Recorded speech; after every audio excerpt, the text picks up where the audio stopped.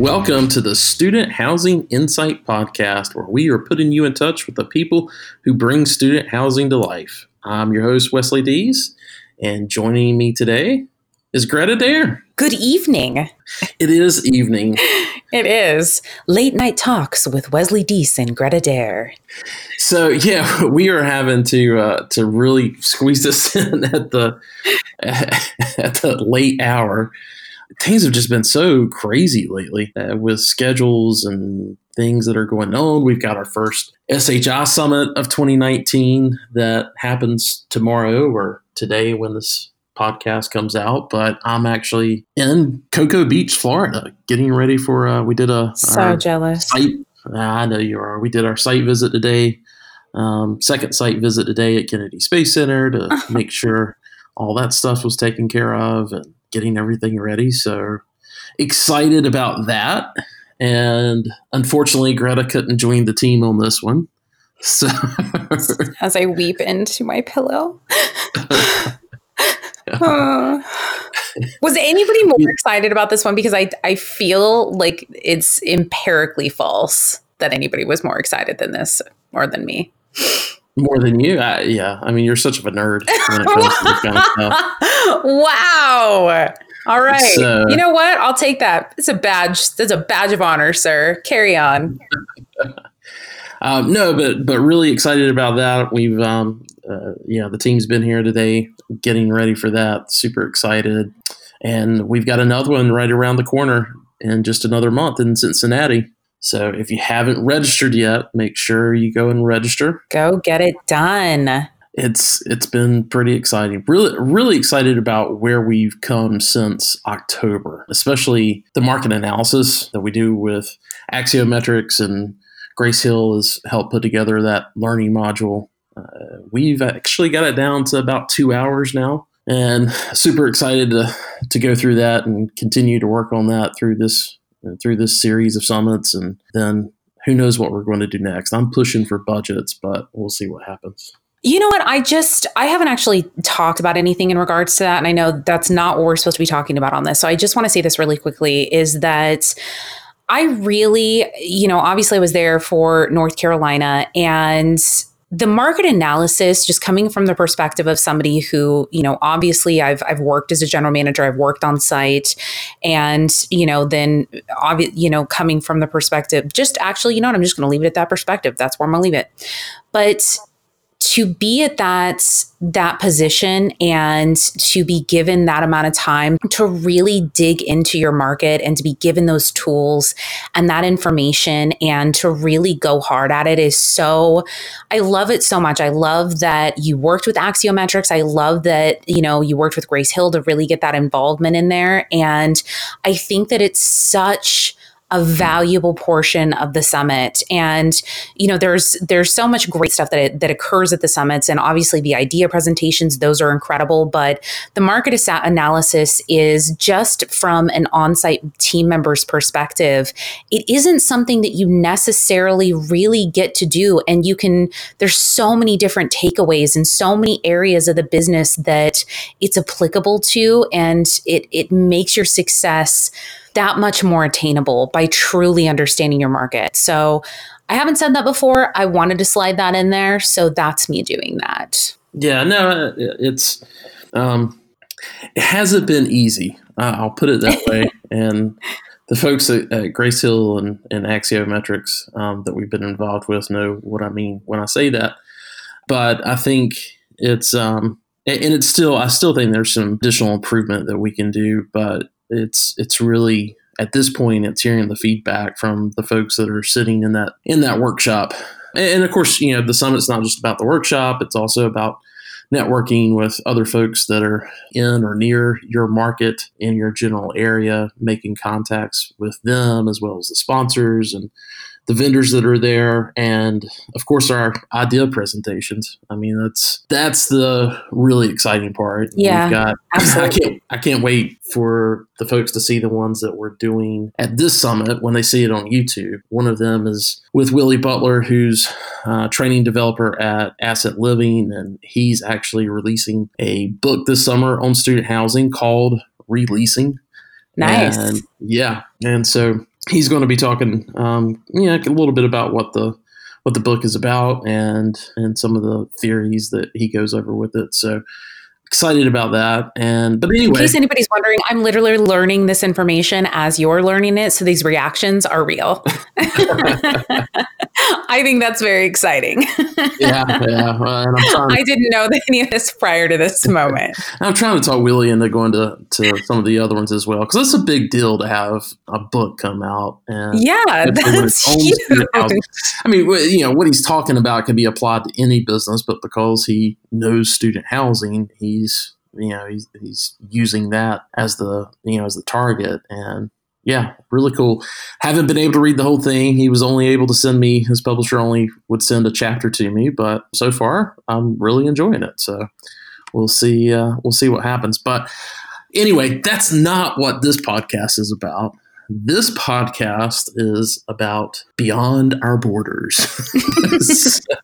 For those of you guys that follow me close on LinkedIn and some of our other social media outlets, you know that we were at the Interface conference recently, back in the middle of April, and I was able to come in, and because I love Interface and who it brings together, because a lot of times, we're so busy, especially when you start talking about C-suite and executives that really have a lot of experience within the student housing industry.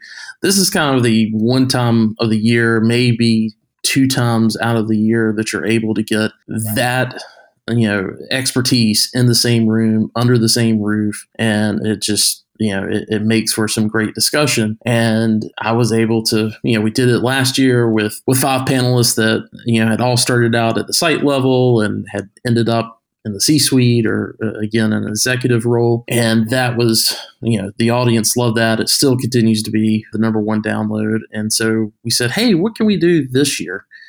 And, this past year, student housing has, it's taken me to Canada. It's taken me to the UK. And because of that, it's also on the consulting side, it's also exposed me to a lot of things in regards to other countries.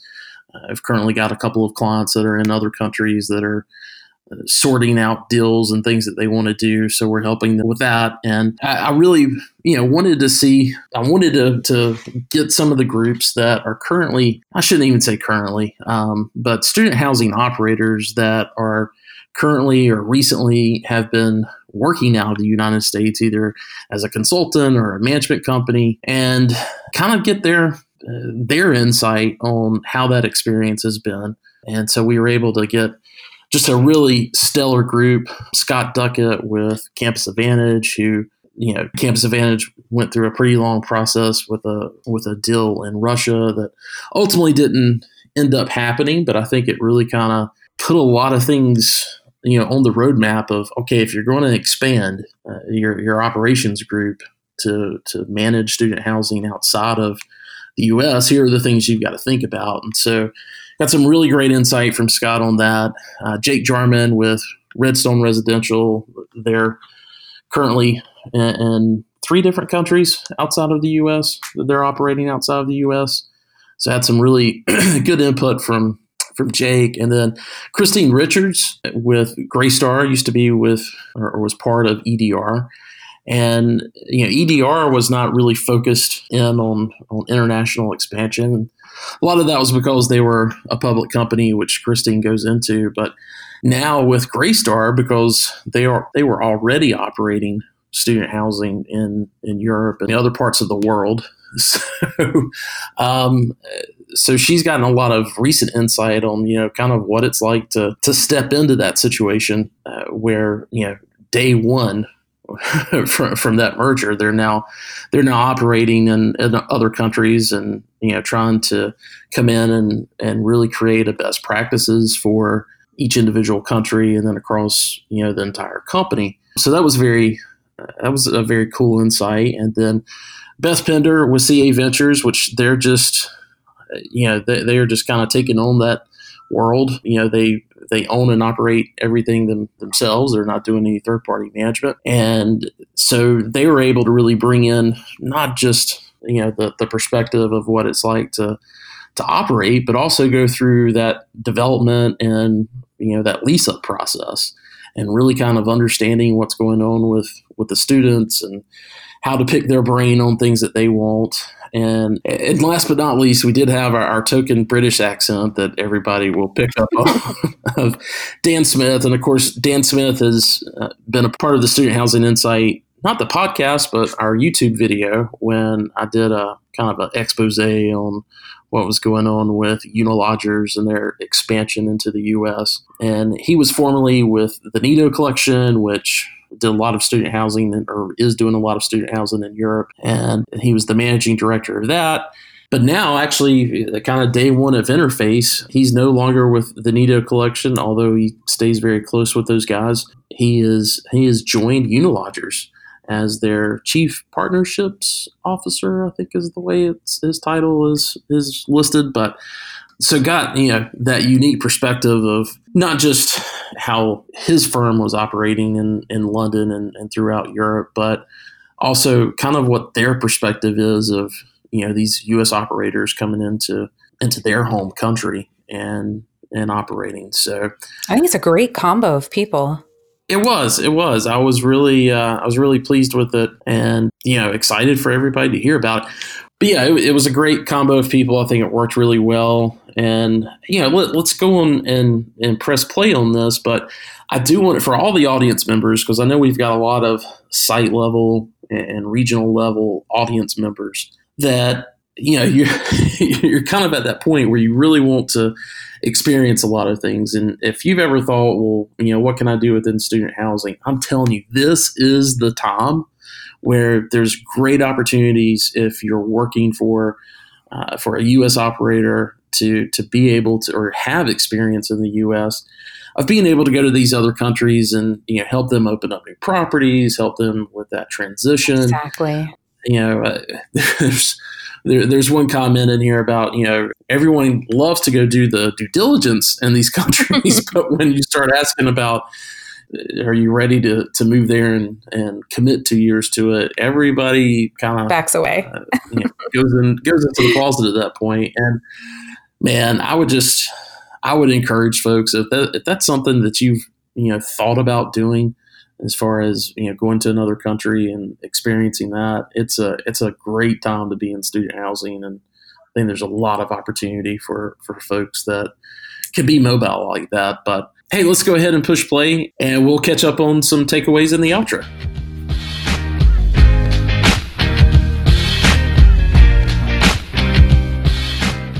Guys, welcome to the podcast. Thanks so much for taking some extra time at Interface. Interface seems to be the only time that we can get a group like this together under one roof and have a conversation like this. So appreciate you guys flying in a little bit early or driving in a little bit early to be able to do this. So thanks a lot for that. Really quick, just so our audience kind of has an understanding of the panel and what they've where student housing has kind of taken you. Just give a quick intro, and then talk about what countries student housing has taken you to, or what countries you're currently working in. Scott, I'll start with you. Sure. I'm Scott Duckett. I'm the Executive Vice President at Campus Advantage. I've been in the industry now for 14 years and have had the pleasure to go to many countries for work purposes. So over the last 10 years, really, maybe 12 years, I've worked in Germany, Austria, the UK, had a very large project in Russia that went on several years, worked in Mexico, Puerto Rico, Canada. And then we've had numerous conversations and exploratory discussions that didn't involve an actual trip with several countries in Europe, West Africa, and parts of South Asia. Cool. Jake. Jake Jarman with Redstone Residential. We're a small student housing management firm based out of Provo, which is about 45 minutes south of Salt Lake City, Utah. And we're in Brazil and Mexico and been to some other places, but our focus right now is in South America. Great. Christine? Chris Richards. Executive Director with Greystar, formerly was the Chief Operating Officer of EDR until we were acquired 6 months ago by Greystar. So global student housing is new. 18 years in the industry for me. And Greystar currently operates in Spain, the UK, and the Netherlands. Great. Just a quick question before I go over to Beth. You mentioned EDR, that acquisition taking you guys into beyond our borders. Was that something that was on EDR's map prior to the acquisition at all? Or? Globalization? Yeah. We had looked into it. It's just as a public company, it was very difficult, right, with currency and exchange rates and reporting and stuff. So we had backed away from it. But I did have the opportunity to meet the country leaders. I have not been able to actually visit the properties in the other countries, but I have had an opportunity in person to spend a day with our country leaders for each of the student housing divisions. And we'll discuss more of those takeaways as we go. Yeah. Beth. All right. I'm Beth Pinder, Chief Operating Officer, CA Ventures, based out of Chicago. I've been in student housing for 11 years. We are currently in South America, Canada. I've worked in Canada, South America, and we're getting ready to deliver in Poland. We have under contract in the UK, and so we're looking at Spain, Netherlands. So we're kind of in the beginning stages of our operating over there. Great. But we are actively operating in South America. Great. Dan, you are the kind of odd duck in all of this because you're actually.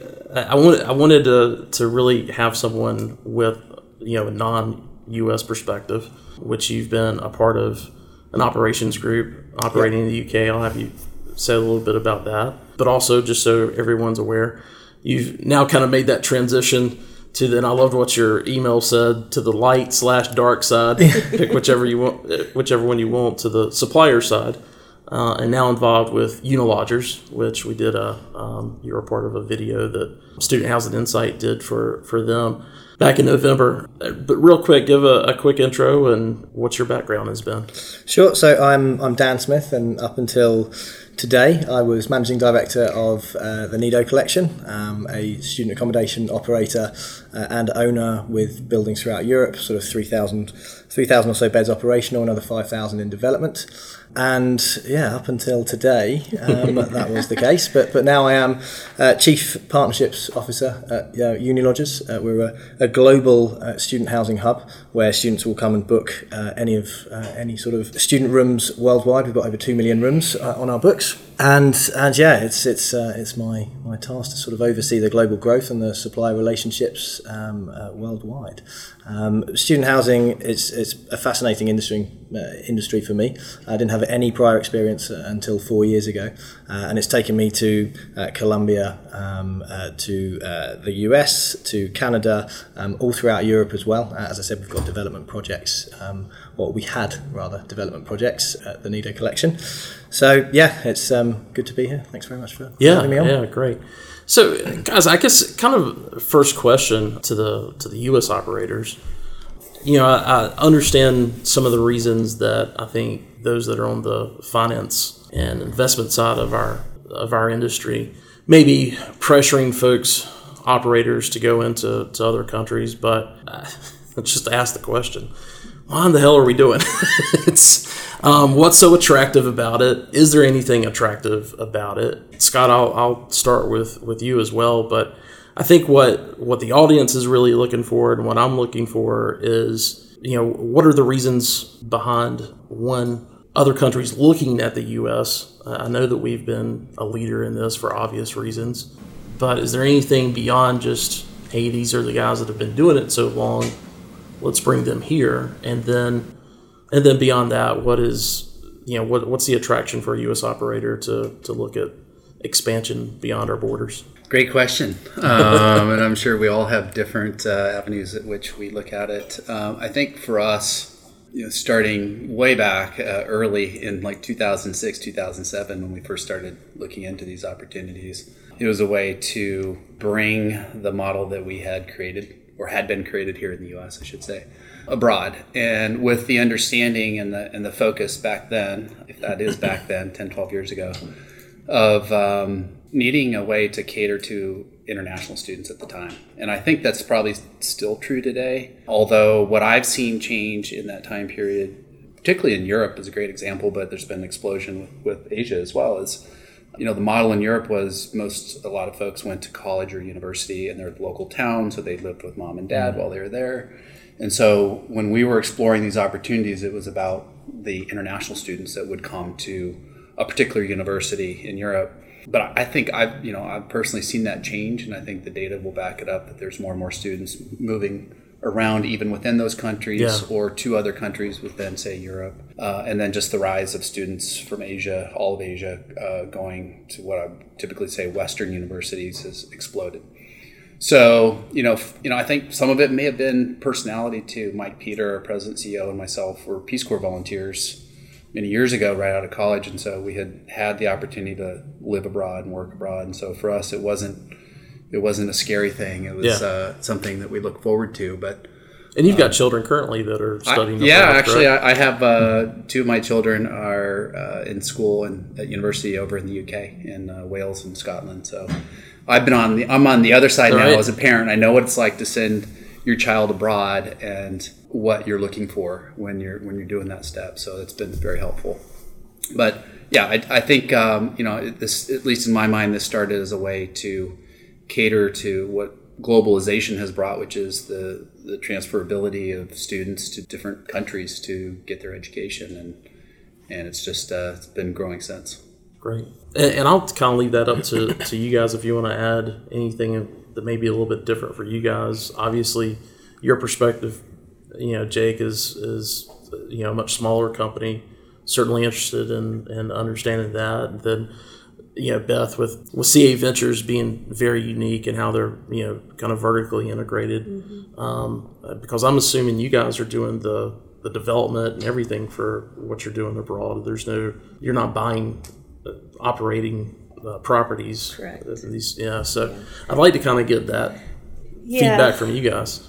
So for us, I think originally we were getting quotes from other third parties. We were thinking there would be a learning curve. Maybe we would go that route at first, but the more we started to look at it and go over there and tour these markets and understand what's happening over there, we were kind of like, why not? I mean, we can do this. Yeah. We have a best-in-class student housing management firm. Yeah. So why wouldn't we do it? Yeah. So it was really, we've got our first deliveries in the UK in 2021. We figured that's enough time to do the research we need to do and figure out. And it's been very interesting because one of the reasons you wouldn't do it would be you would be scared that you don't know how it is over there, what the culture is like over there.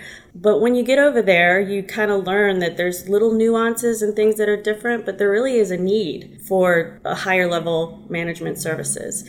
So we do that. So to us, it was like, why not? Yeah. It was really that simple. I mean, why wouldn't we do it? That's what we do. Yeah. And you've got to feel like you could add some value to it. 100%. I think that was really the resounding thing that I came back with. I literally was over there, toured all up and down UK, all properties, met with students. I mean, I went to Wales. There's not a lot of data really necessarily in terms of how when we go to a market and we tour it and we kind of understand the demographic and we try to decide what we're going to build there, there's data, but it's not like that real life living experience. So we kind of I went to Wales, there wasn't a lot to tour. So I just went on the street where all the kids hang out and sat in bars and talked to kids from Wales to figure out, what do you want? What do you like? Really dig into their culture and listen, because I think one of the things that can happen is you can go into these markets and think, oh, well, I've been doing this for so long, I know what I'm doing.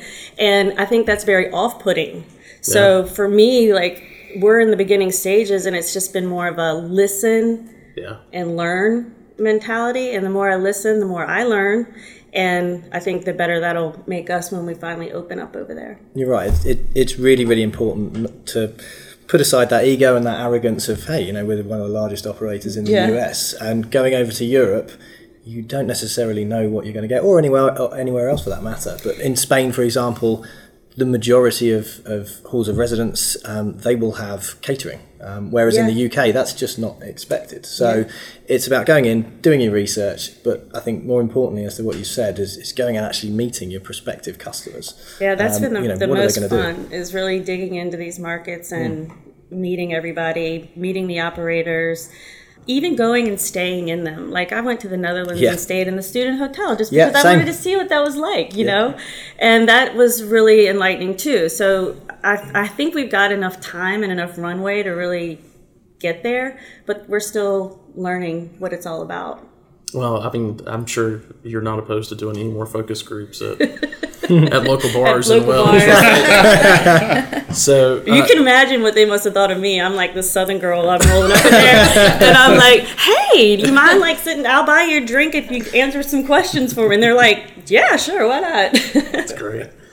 Jake, anything else? So for us, I think that one of the reasons why we've gone abroad is for the excitement of it. How exciting is this to be pioneers in an area or in a country?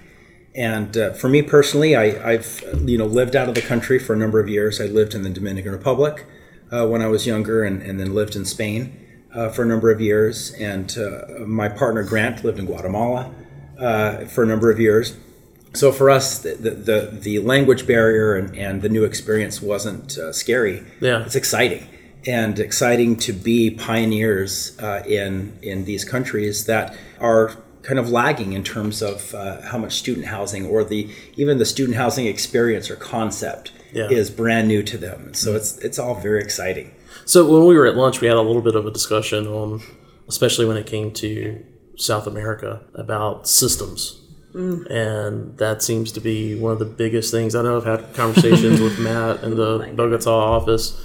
And that seems to be the biggest, I don't want to say obstacle, but just a pain point. So how are things like that being handled right now? That's hard because we're used to one platform that we use for all of, we're exclusively Entrada. And I love Entrada.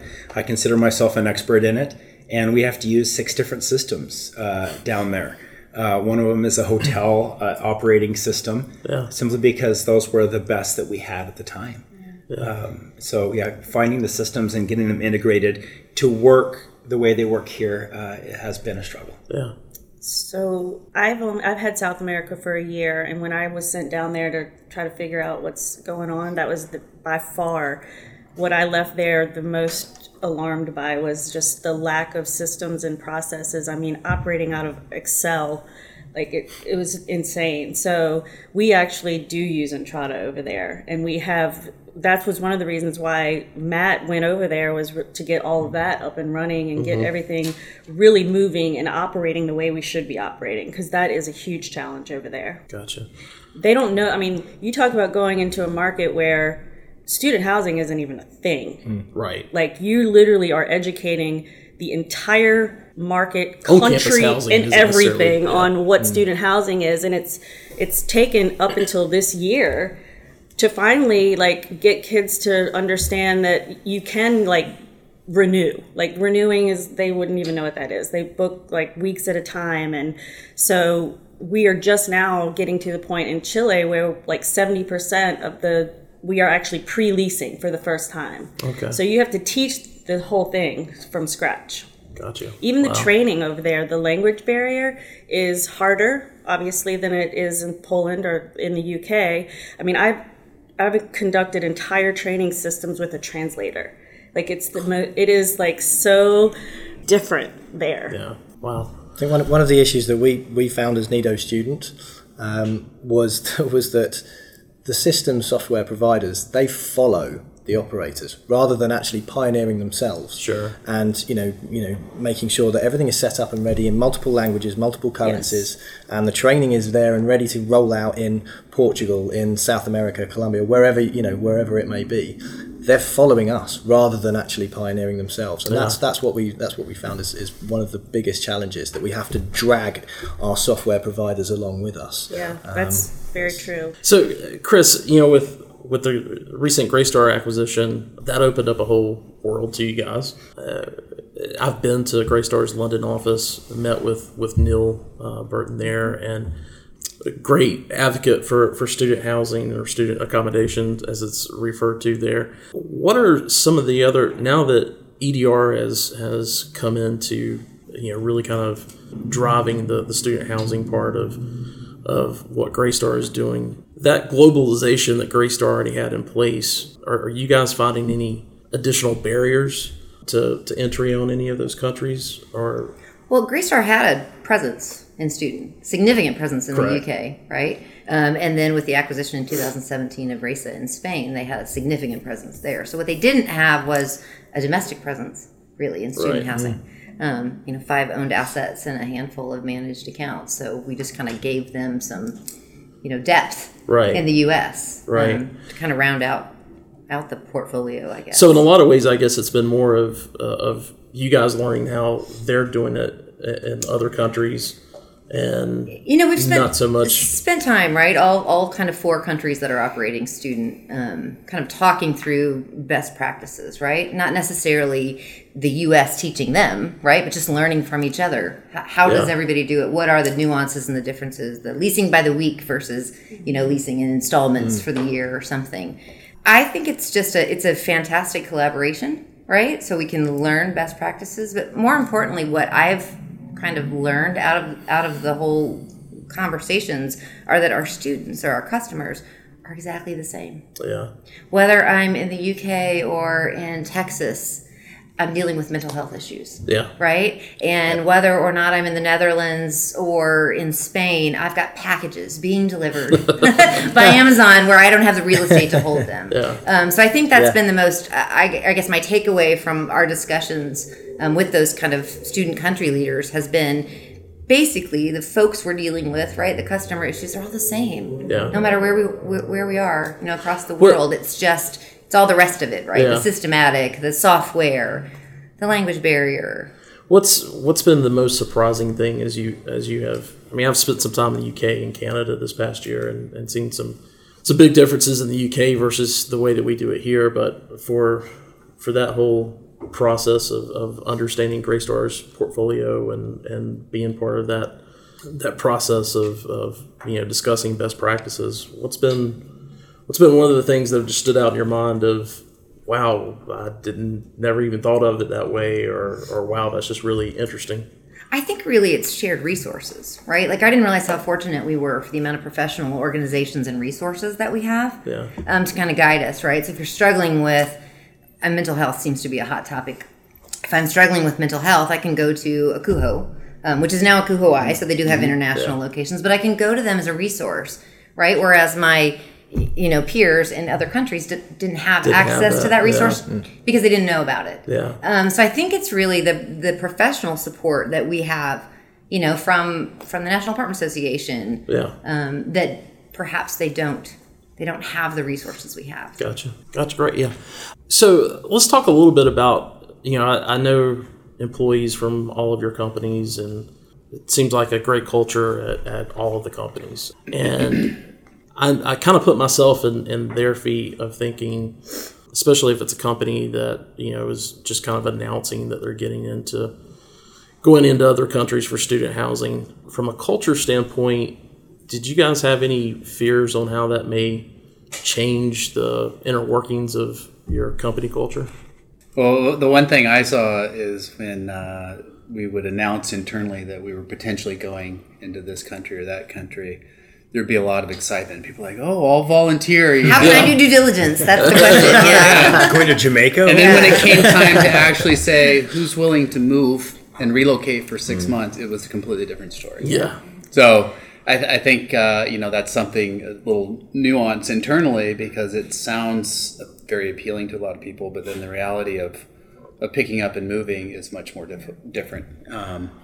And I think the people that have gone abroad and participated, most of our work, I should say, has been in a consulting format. So very little in terms of actual operating on the ground. But for the folks who have gone, they've really appreciated it, and they've found that it's a lot more work. I think this the glamour, sounds great, but in Europe, I'll give credit to our European friends. They work long hours, and the first week over there, I think we worked nothing short of 12 or 14-hour days every day. Traveled at the beginning and ends of those days, so it's a lot of grueling work, and at the same time a lot of data collection. So I think that's something that folks need to keep in mind is it's not a free vacation. I've come to Austin for a holiday. So. Well, I know Dan's here. He's down on 6th Street tonight. No, but it's a lot of work, and the work is another level up, as I think Beth was alluding to. You got this language issue going on, so you're trying to decipher language, and then terminology is different. And one of the first tasks I did was try to put together a budget for a project in Austria. Well, I'm sitting next to an operator from Salzburg, and we're comparing, what are these different things in a budget? And there's so many nuances. It's like, what do you mean value-added tax, VAT? What's this all about? And so there's a lot to it. So I think that's... Not to mention the currency exchange, right? And you're trying to figure that out. And then employment is huge. Yeah. Employment varies greatly by country, in terms of laws and what you actually pay as the employer and everything else. Yeah. So I think that's one thing is that, it is appealing and it's fun. We're pioneers, we're out there on the front end of things, but it is also a lot of work. So I think something that's kind of interesting in our space, what you were talking about earlier, like all of like the leadership on my team, they all started as CAs, like when they were 18 years old. So they're 15 years in, and they're in their 30s, they're not married, they don't have kids, So the people that have the most experience to go over there and do these things really are, to your point, in an unbelievable position to take those leaps. I was fortunate enough when we decided to take South America in-house to have Matt, who wanted to move over there. So he took he's going to do the 2 years and get everything stabilized, and I think he'll probably then go to Europe. And then I have Nick, who also in his 30s took his family and his child and moved to London for 2 years to help me get the management company started there. But Scott's right, like it takes a very special person to be willing to like just change your life like that. But it was also very important to us at CA to have someone that understands the CA way, so to speak, there, getting things off the ground with the intention to then build it from Europe, from South America. I mean, everybody that works in South America is from there. I sent Matt and then Miguel, who's one of my regional sales support, who happens to be from Barranquilla, so it was perfect. Like, I'm like, okay, you guys, just go over there, get it done, and they're getting it done.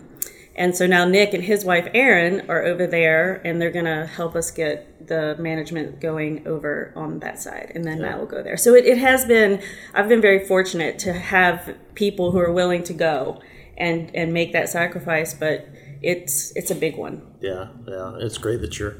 Yeah. And his wife, and it's because it is. Well, she actually used to work with us too, and so it was an opportunity to hire her again, and kind of have some skin in the game.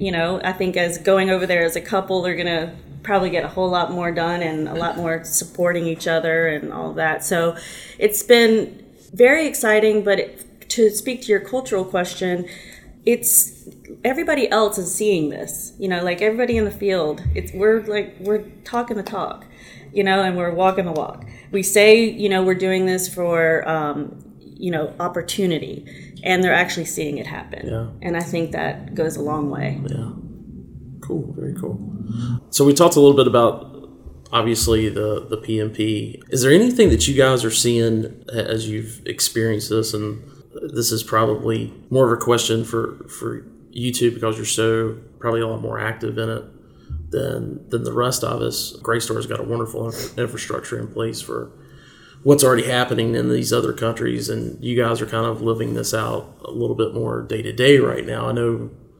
I think I was communicating with Matt, and he was in Poland with you, and this was just a couple of weeks ago. So I know you guys are kind of in the thick of it. But are there things that you're looking at, maybe not necessarily as an obstacle, but it's definitely something that you're saying, okay, this is what we're going to have to do different in these other countries? Employment law was mentioned, and in Brazil, we're finding that we can't necessarily easily employ our CAs. If they're living there on site, it's harder to employ them than if they were living off site. So we're working with local attorneys, but we've seen that in other countries as well, where we're operating, where employment law is so different and unique from what we're accustomed to here in the United States. And so it definitely creates some challenges operationally how you would normally do it. And I'm saying, well, just hire these people. Yeah. She seems amazing. She's happy. She lives here. Yeah. Let's just hire her. Like, it's not that easy, Jake. Yeah. So we've definitely seen some cultural differences, particularly specifically in South America, down there. That is one for sure. I think a broader answer is like everything's different, but to Chris's point, everything's the same. The nuts and bolts of what we do is the same, but there's even in the UK, I mean, it's such a fragmented market. It's like the United States is the United States, and we're student housing. You could go Glasgow, Edinburgh, Leeds, Sheffield. I mean, it is so fragmented. Like you have to learn every little nuance about every little area, and it's all different.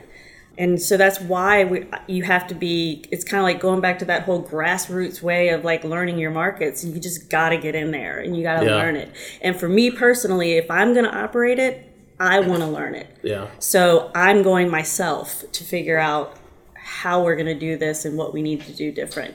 And I don't know all the answers to even answer what is different. I just know that there's a lot of things that are. And as I meet with like even your company using broker type deals over there, there's so many nuances. I mean, that's the longest list is what's different. What we're going to do, I mean, we're going to do the same thing we do here, and we're going to provide a level of service and experience that I think that if you look at what's happening in the UK, the brands that are really focusing in on experience and the sophisticated services and things like that, they're the ones that are kind of rising to the top. Yeah. So there's obviously that works there, and that's what we do here. So we're just going to take what we do here and do it over there. Great.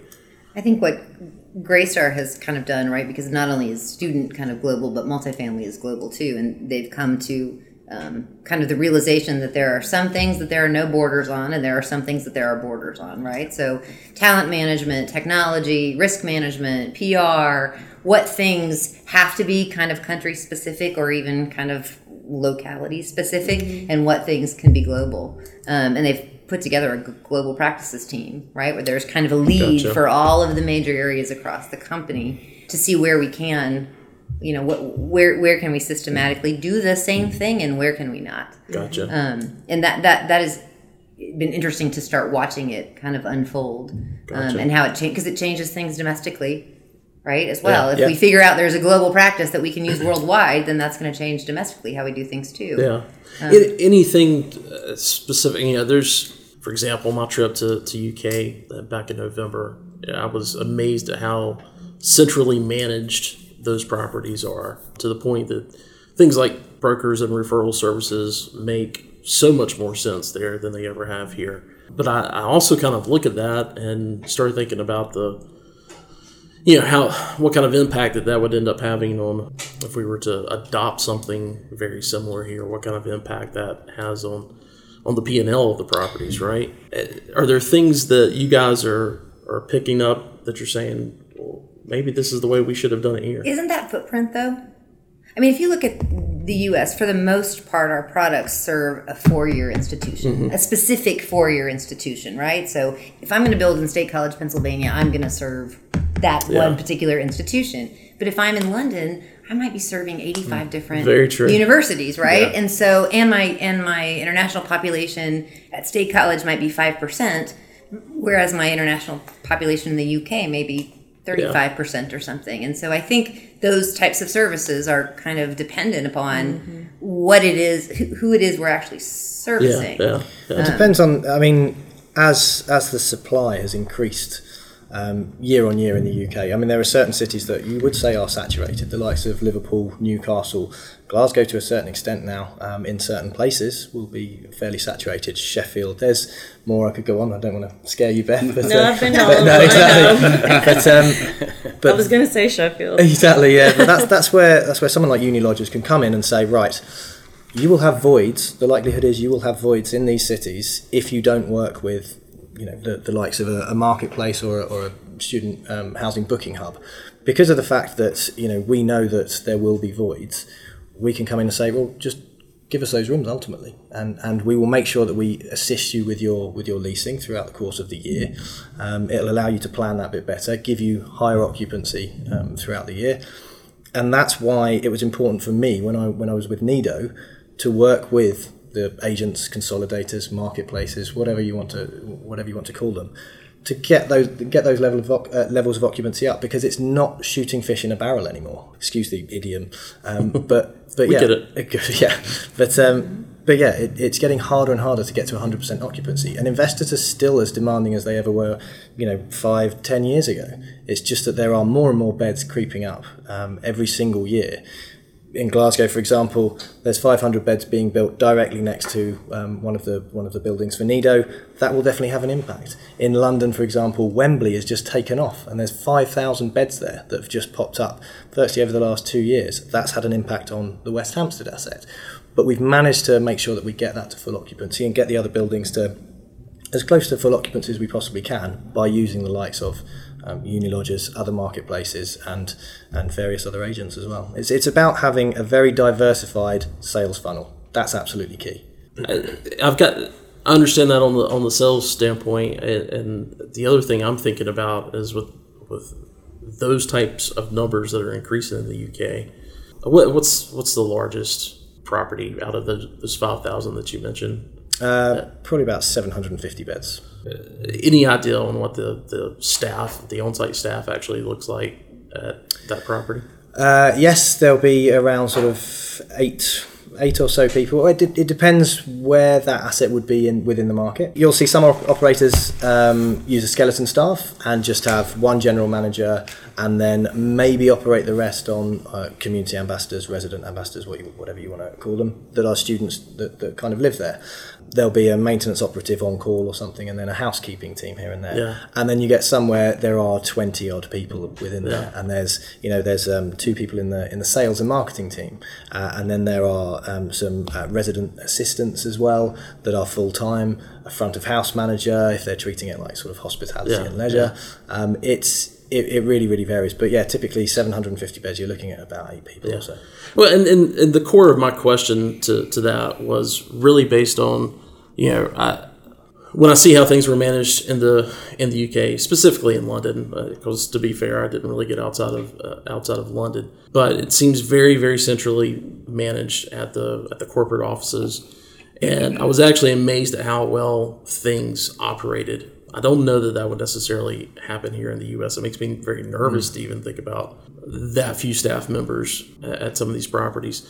But the other thing is, I spent some time in Canada this summer, and most of those properties, have weekly in-suite cleaning, and I was amazed at how low the turnover cost was. Now, don't get me wrong, you're paying for that throughout the year, but also how well a 5-year-old property looked in Canada with that type of weekly cleaning that was happening that we're typically used to seeing at a lot of P3 type projects. The asset was in remarkable condition, and they literally most of the properties that I was working with, they're and some of you guys know this, but the turnover was literally like 24 hours in the summer between last day of August and first day of September. So, and that couldn't be done, without having that weekly cleaning. So anyway, what I'm getting at is there are a lot of those type of things that I've seen that I'm thinking, okay,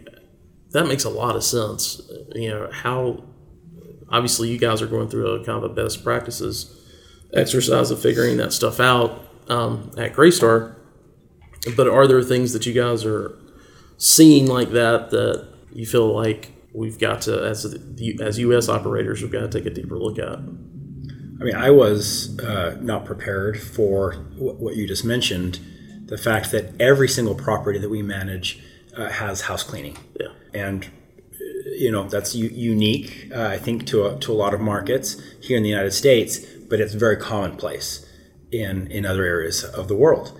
And that's just built into it. And I said, hey, we're not going to do this. And they said, we don't care what you think, we're doing it. Because that's how we grew up. That's how things are here in this country.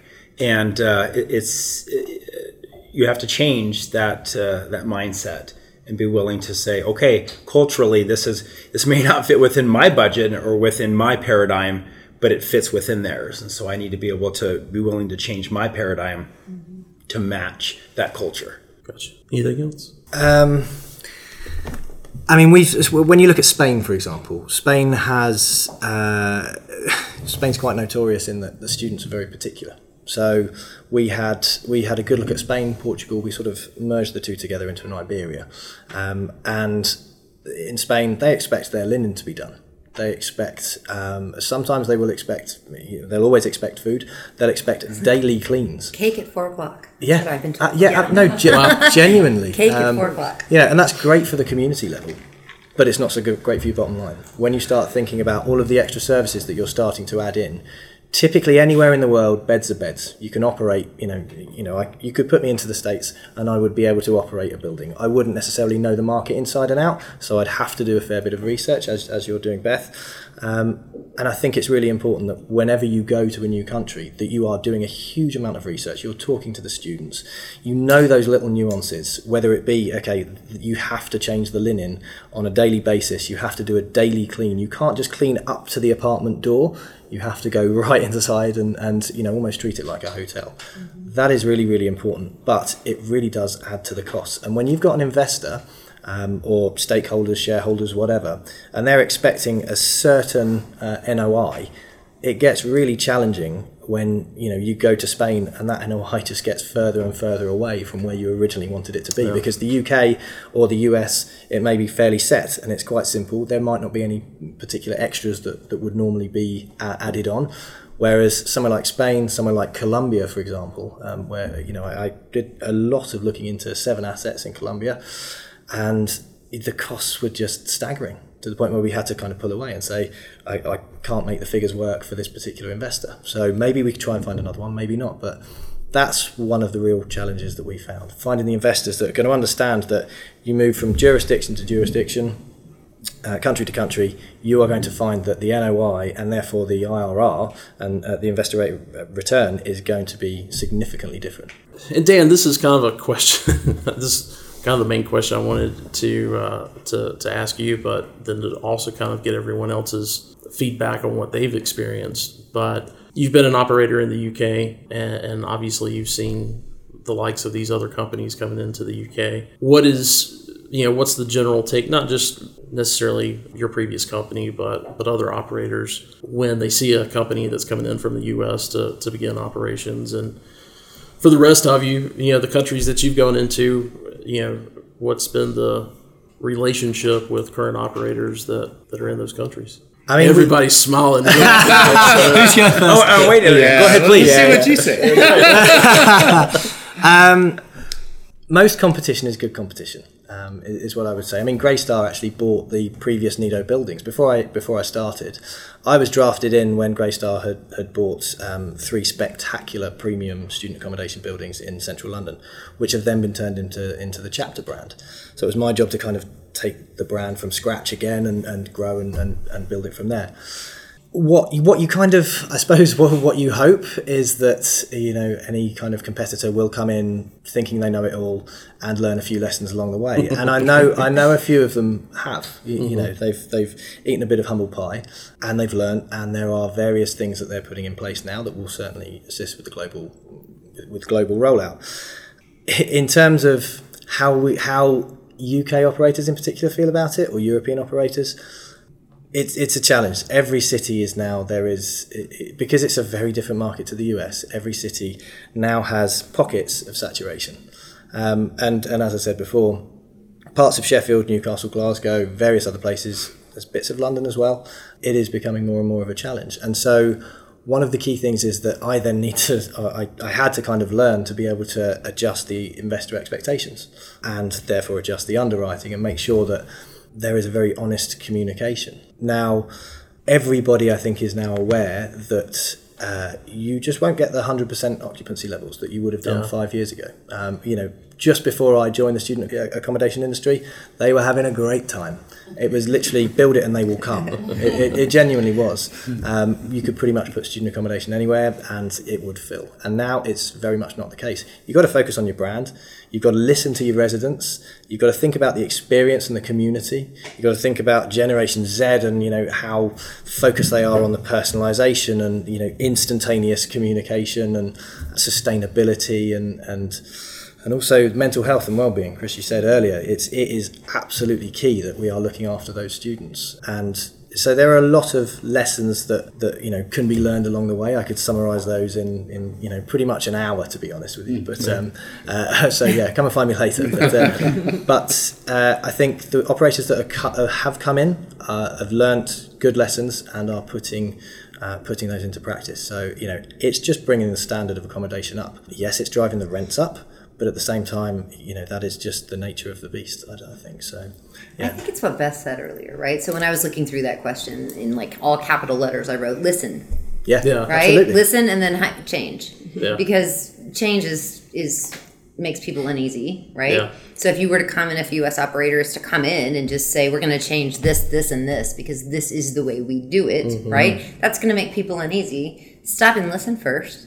Yeah. Right? Before you start implementing change. Right? And I think it's small steps. I mean, I was with the kind of country leader for Spain last week, and we were just kind of brainstorming, right? Yeah. This is the way they do it. And I said, well, what about this? Right? Have you thought about adding premiums to these units on these floors, right? If you're trying to grow revenue. Yeah. It doesn't necessarily have to be across the board rate increases. Right. It could be small steps.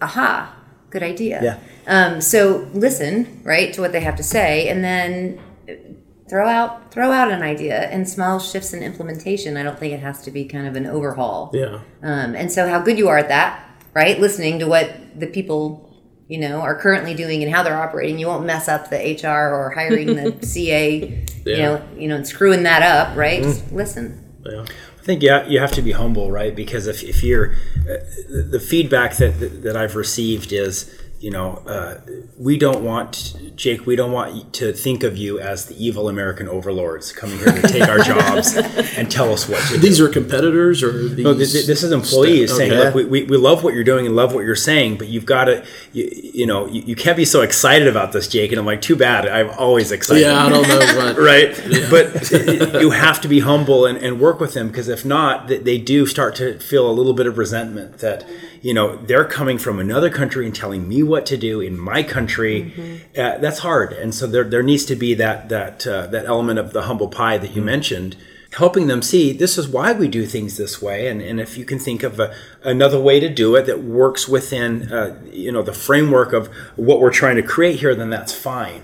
But you have to be humble. Otherwise, they do start to say, who's this weirdo? Yeah. Yeah. I think another angle that I took your question maybe slightly differently, and that's, you know, how are we being perceived? And when I say I took it differently, I mean a lot of the work that we've done, whether it's been stimulated by a private developer's interest, has generally come back to be something that we're involved with the local university on. And in most cases, the local universities are welcoming these types of things.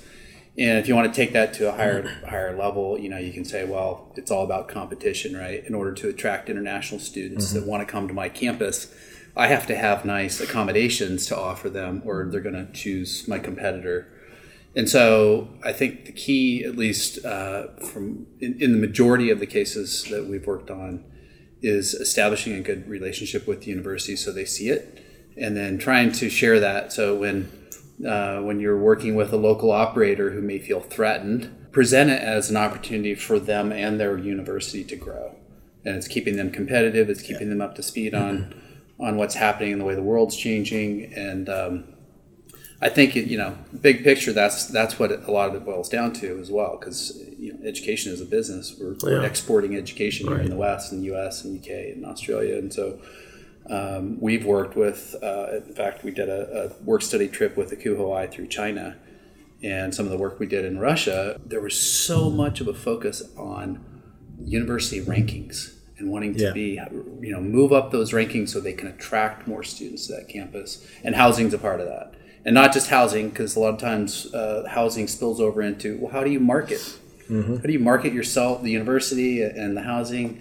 What are your policies around some of the cultural pieces on campus, and how can your housing be integrated with the university operations? Even if it's a private off-campus facility, there can still be a dovetail connection there between the two. So let me ask you this question, Scott, and Chris. I think you probably got some good insight on this too. Where do you see the biggest opportunity at? Is it in these other countries? Is it from kind of what we call a P3, a public-private partnership here in the States?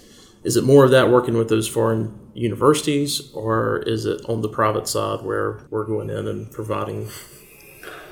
Not having done research to answer this with sure. data, I would say it really depends on the economic status of the country.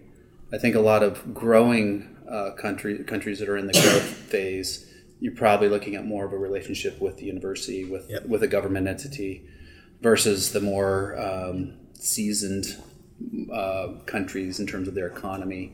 You're probably looking at more private opportunities. Yeah, just to jump in on that, definitely.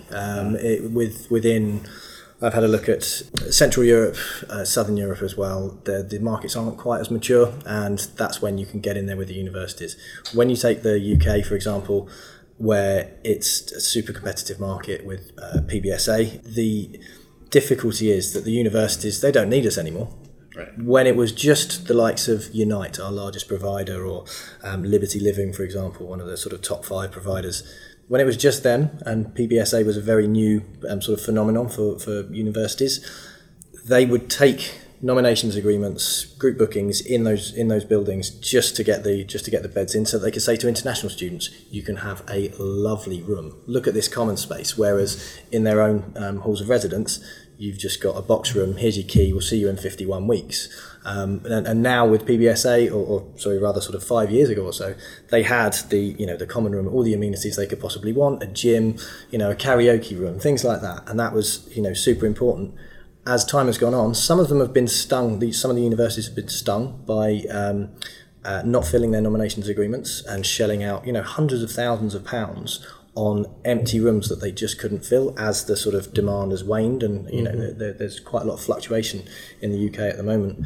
And so the universities now, it's very, very difficult in the UK to get in there and get a partnership with them. So the best you can really hope for, unless you are right next to campus or right next to a faculty, is to get a referral agreement, or at least get listed on their website.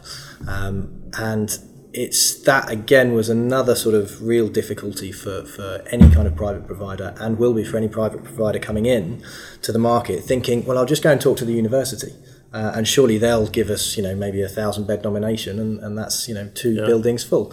It just doesn't work like that anymore. It did 5 years ago, but the market's moved on so much, and that will happen in Spain, that will happen in France, that will happen probably in about 50 years in Italy. But there are various other markets where it's just starting to sort of creep up. The universities are realising, we don't have to take this risk, we don't have to do these partnerships, we can just say, there's loads of great accommodation options. So I think it's really important to know that before you get into that market.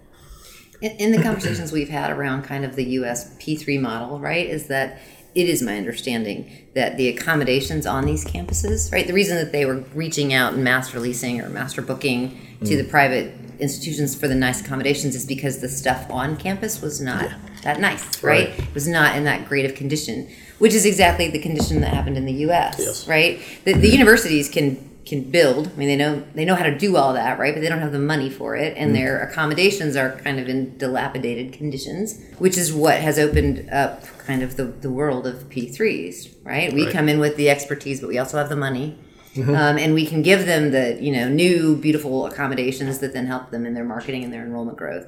And my understanding is that it's similar, across the globe. They just don't put the money into the accommodations because their mission is academics. It is. Right? Whether you're in Spain or whether in the US, the university's ultimate mission is academics, and the additional services that we offer are just part of it, but not their ultimate mission. We've seen a lot of universities in the UK sell off big accommodation portfolios, the likes of Aston, the likes of Southampton, Solent. Aston sold sort of for £269 million their portfolio right next to their campus.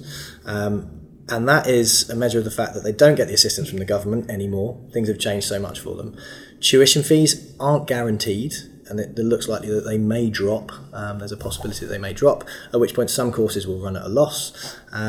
It's going to be a really challenging time, particularly in the UK. But yeah, Europe will also start to feel the pinch on that too, I think. So I think that's similar, right? The monetization of on-campus housing in the U.S. is starting to become, at least showing up in RFPs and stuff, and you're seeing it across the globe.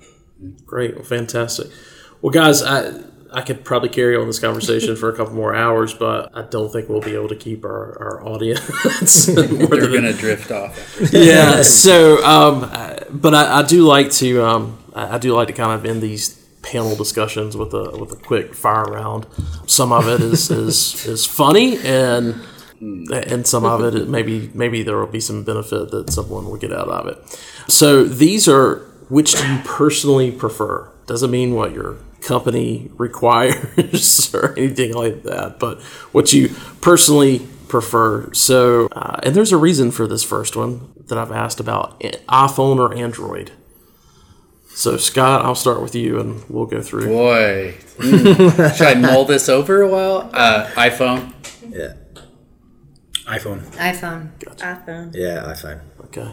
Main reason I was asking is just from an international standpoint. I didn't know if you're finding it easier or harder to use one platform over the other as you travel. So, all right, we'll start with you this time, Dan. Country music or hip hop? Do you know what? I'm going to go country music. I'm pandering. I'm going hip hop. Country music. Country. Country. All right, Scott. New development or acquisition? Acquisition. Because the property management fees are higher? Or? No, it's just you don't have to worry about delays. You don't have to worry about... You have a phone number. You have a phone number. You have an office. You have an They address. take over. You got a building. Just make sure you got a team there, and you're good to go. All right, go for it, Jake. Acquisitions. Acquisition. New development. Yeah, new development. I like taking something from scratch and building it up. Okay. I don't know if I'll have to do any explanation for this one or not, but let me know. Golf or cornhole? Is that where you get like a beanbag? Golf. Barely a sport anyway, but still. Definitely cornhole. Cornhole. Golf. Cornhole. Brilliant. You should have said football. I figured with none of the folks actually at the golf tournament today, it would all be cornhole, but maybe you guys just didn't know about the golf tournament. All right, Scott, yoga or CrossFit? CrossFit. Yoga. Neither. Yeah. Yeah, neither. All right, Uber or Lyft? Uber. I don't think we have Lyft yet in the UK. Okay. Uber. Lyft. Although, my God, those scooters here. Oh, They I are know. lethal, aren't they? They're doing that while they're drinking. I have no idea. Lethal is a good term. I saw them buzzing around last night. They haven't made it to the UK yet. It's only a matter of weeks, I'm sure. Well, we'll take care of that. Yeah. Yeah, there's a lot of issues with those, especially when it comes to ADA accessibility, because they get left out on the sidewalks and that kind of thing. So, Scott, I followed you throughout your career. We've known each other throughout our career, and I know you've been on both sides of this. So, operations or business development? There's no good answer there. Can I just plead the fifth? Say both. Yeah, I like both. I like they're intertwined. So whatever you're selling, you got to deliver. Absolutely. I think both are hunting, and one is hunting for the deals, and the other one is hunting for leases. Yeah. So I prefer operations, though. Yeah. Sell me some leases. I say both. Yeah, you can't have one without the other. Oh, wow. Really We'd all be good in politics, wouldn't we? Dodging your question. All right. Dan, YouTube or podcasts? Podcasts. Oh, YouTube, definitely. Except for your podcast, of course. That's why we're doing this on YouTube as well, so you'll actually that's watch right, it. I forgot. YouTube. Yeah, YouTube. All right. Sitcom or drama? Drama. Sitcom. Drama. Sitcom. Drama. Gotcha. All right. So make sure that you're historically correct in this answer, because by the time this comes out, the NCAA tournament will have already be over with. Okay. Tonight, the first night of interface is also the championship game. So, Scott, I'll actually start with you this time. Yeah. No, let's start with Dan. Okay. Since he's probably had to do a lot of research on this.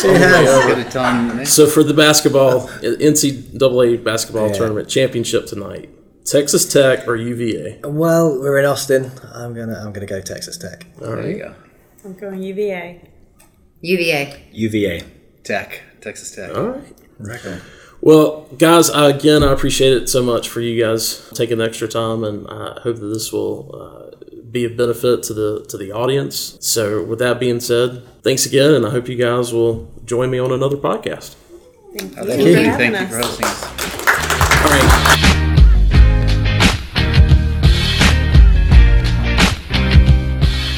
Well, there you have it. Thanks for everybody that has kind of stuck it out that 40 minutes or so of that interview with the panel. But again, I think this is one of those that kind of really ranks up there, at least for me, being able to have that conversation with everybody. But Greta, what's some of the takeaways you have? So it's funny because I felt like this was a really, really fascinating podcast. And I think that's one adjective I have not used yet. And there were a couple of reasons for that. So one is you said something before we went into the actual podcast portion of it. And it was, the experience that for on-site team members, for regional managers, that they can potentially, go into by joining a company or by being with a company, or just by being in student housing and being able to possibly be a part of this experience. And I just kind of want to reiterate that for a couple of reasons. And it goes into one of the key takeaways that I had from this. And it was really that it isn't just, yes, it's amazing. And, everybody should be able to have that opportunity to live abroad, travel abroad first off, but to live abroad and to really, be able to completely immerse yourself in another culture, another environment, all of those things, right? That's an incredible life experience.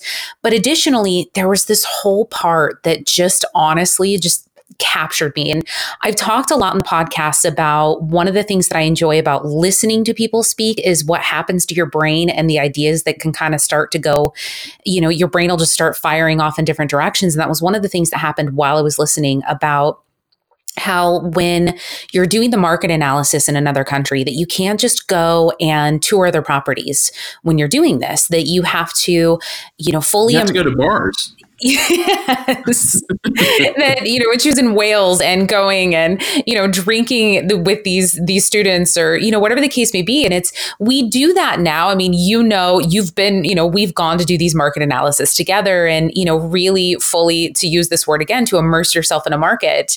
And that's something to be done. And so there were two things that I thought about that. And one is what an incredible experience that is. And I was so excited by that thought of it not just being another market, right? Another American market where you're just going, you have to tour the comps and you're going to go to the school and the university, you're going to drive around town and right. Because we do the same thing every single time. I've said that before. Like I go and I do the exact same thing every single time I go. And then I look at the same websites and I gather all the same information and I have this all down to a system. But to go someplace else where that system has to be thrown away and you have to do something entirely different. Oh my gosh, I can't even express to you how excited I was by that thought process, by that possibility. Yeah. And so from the perspective of being, an on-site team member or any regional position or a marketing person, and to gain that experience of you went someplace else and you did market analysis on a market where you couldn't just follow the standard format for doing this. Think about how that would make you think differently when you do a market analysis back in the States. Well, yeah, I mean, because and I could tell you that from my experiences this past summer, because There's not a lot of differences between Canada and the U.S. as far as culture is concerned, but there's enough when you're talking about the way the universities and colleges operate and just kind of what's important to students that are in that demographic.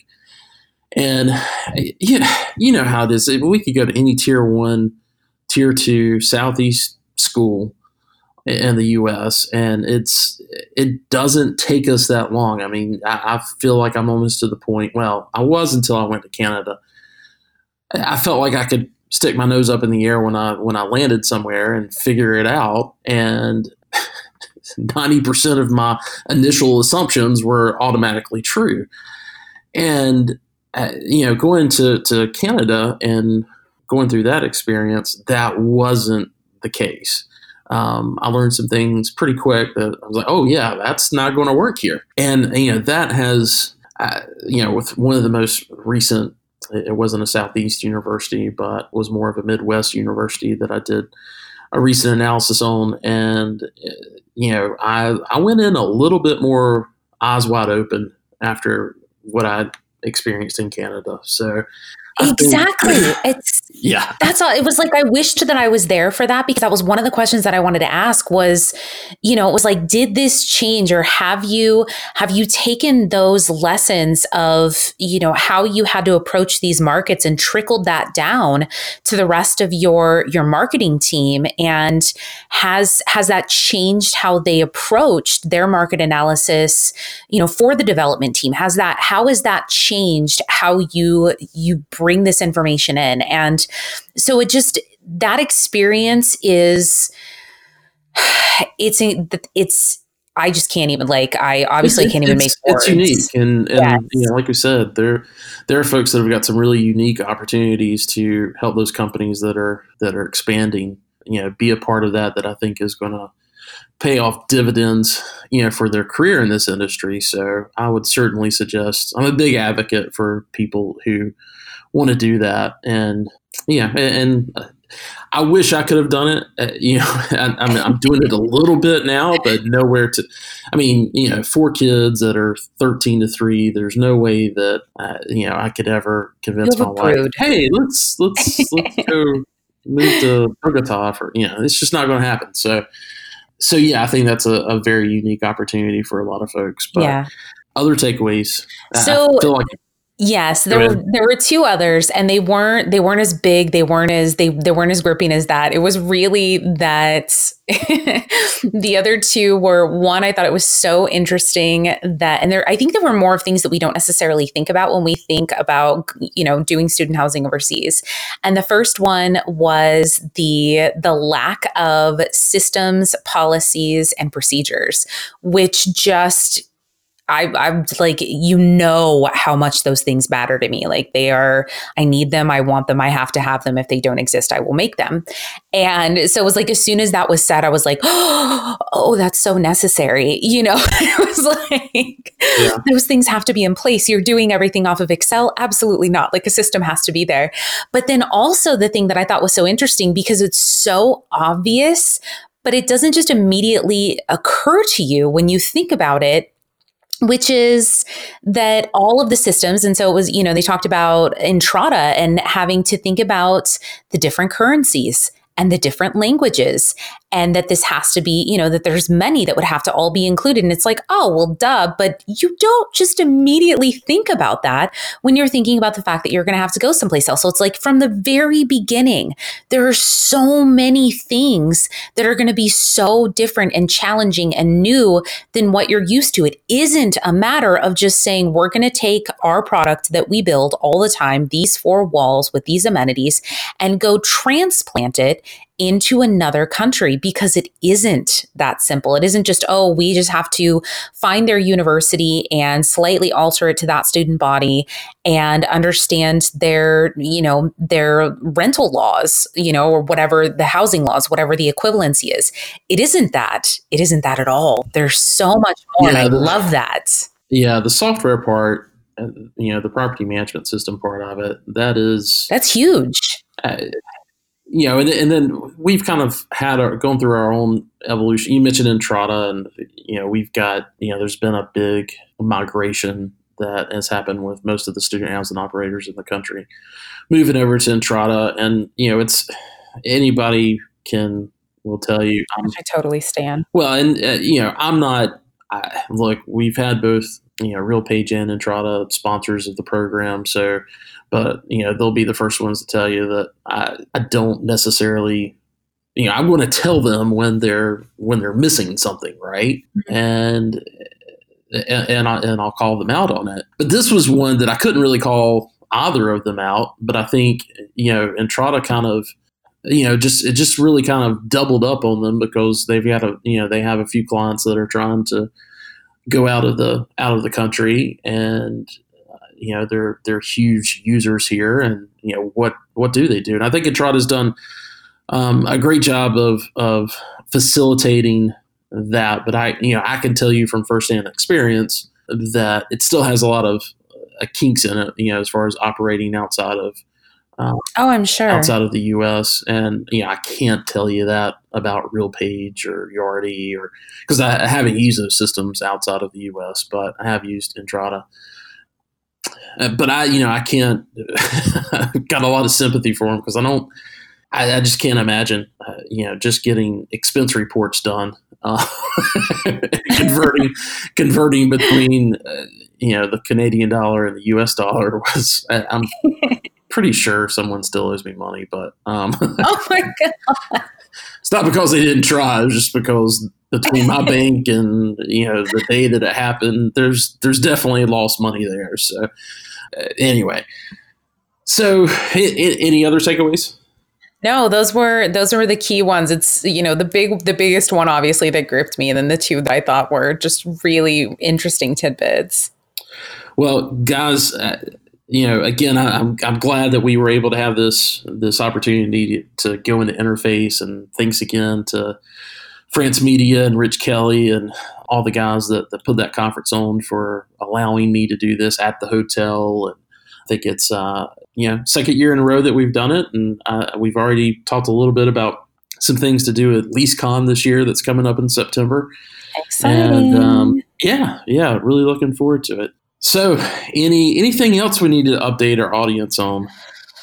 No, I think that's everything. Oh, come on now. Give them a little bit of an update of how the beta with the SHI. I knew you were going to say that. So the beta is going really, really well. I am actually very, very excited because we did just implement a member-to-member chat system. And so that was something that you knew that I really wanted to implement within the SHI community. And so I did get that in place as of, was it yesterday? No, I think it was the day before. I feel like it was today's Monday. Yeah, because it was either Friday night or Saturday sometime. You were texting me, and I just remember it was late, and because I couldn't stop. I was obsessing, and like I do.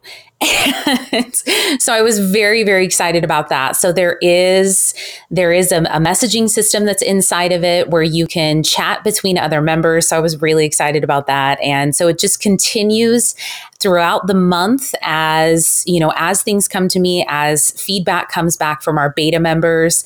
There will be constant ongoing updates throughout. And so who knows what it'll look like by the time it makes it to the public. It may be a completely different site. I mean, I don't know. So, but it is very exciting. I know we did this last week. You gave everybody kind of a navigation lesson on how they could sign up. You mind doing that one more time? Absolutely. So all you have to do is go to studenthousinginsight.com. That is the website. And in the upper right-hand corner, there is a new link and it says member login. And you click that and it's going to take you to the member login page, as one would expect. And obviously you do not have a current login. And so instead you'll click the sign up button and a new screen will appear and it will let you know that SHI Community is currently doing a phased rollout. And to go ahead and fill it out, which you can do. So put your first name, your last name, your company, your email address, and put in the password that you will like to use as soon as you are approved, and click that submit button. And that will come through. I will receive it. We'll receive it. And then we can get you potentially approved as a new beta member, and you can hop in and see everything that we keep talking about, as well as see my new very exciting member chat system. Well, again, I know I said this last week. You've done an incredible job of designing the whole thing and putting it together. Thanks again. You are the Woz. I appreciate it. Hopefully everybody else likes it. Right. But I do love the Woz. Well, Greta, thanks again for having to do a late night chat session on SHI Late Night Edition on Zencastr. Zencastr is not a sponsor of this, but in case you are looking, I totally just led up to it like they were, though. Sponsored by Zencastr. But in case you are, we do need to talk about the sponsors real quick. But in case you are interested in starting your own podcast. And you want to do really good recordings with those that you're interviewing online that's not going to be sitting in front of you, I do highly recommend Zencastr. It's Zencastr.com.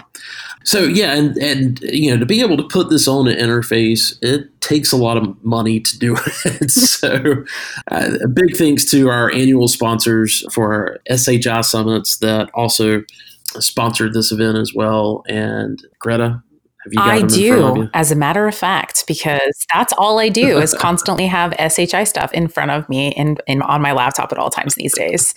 So we have Carter Young, Euphorus, Transpar, Simple Bills, Stellar, South Park Interiors, Leap, Allbridge, and F3. Thank you. Yes, huge thanks to you guys. If you want to find out more about our sponsors, please go to our website at studenthousinginsight.com and scroll all the way towards the bottom, and you'll see links to them there. Yep. Greta, again, I appreciate it, and we'll talk to you soon. All right. Bye.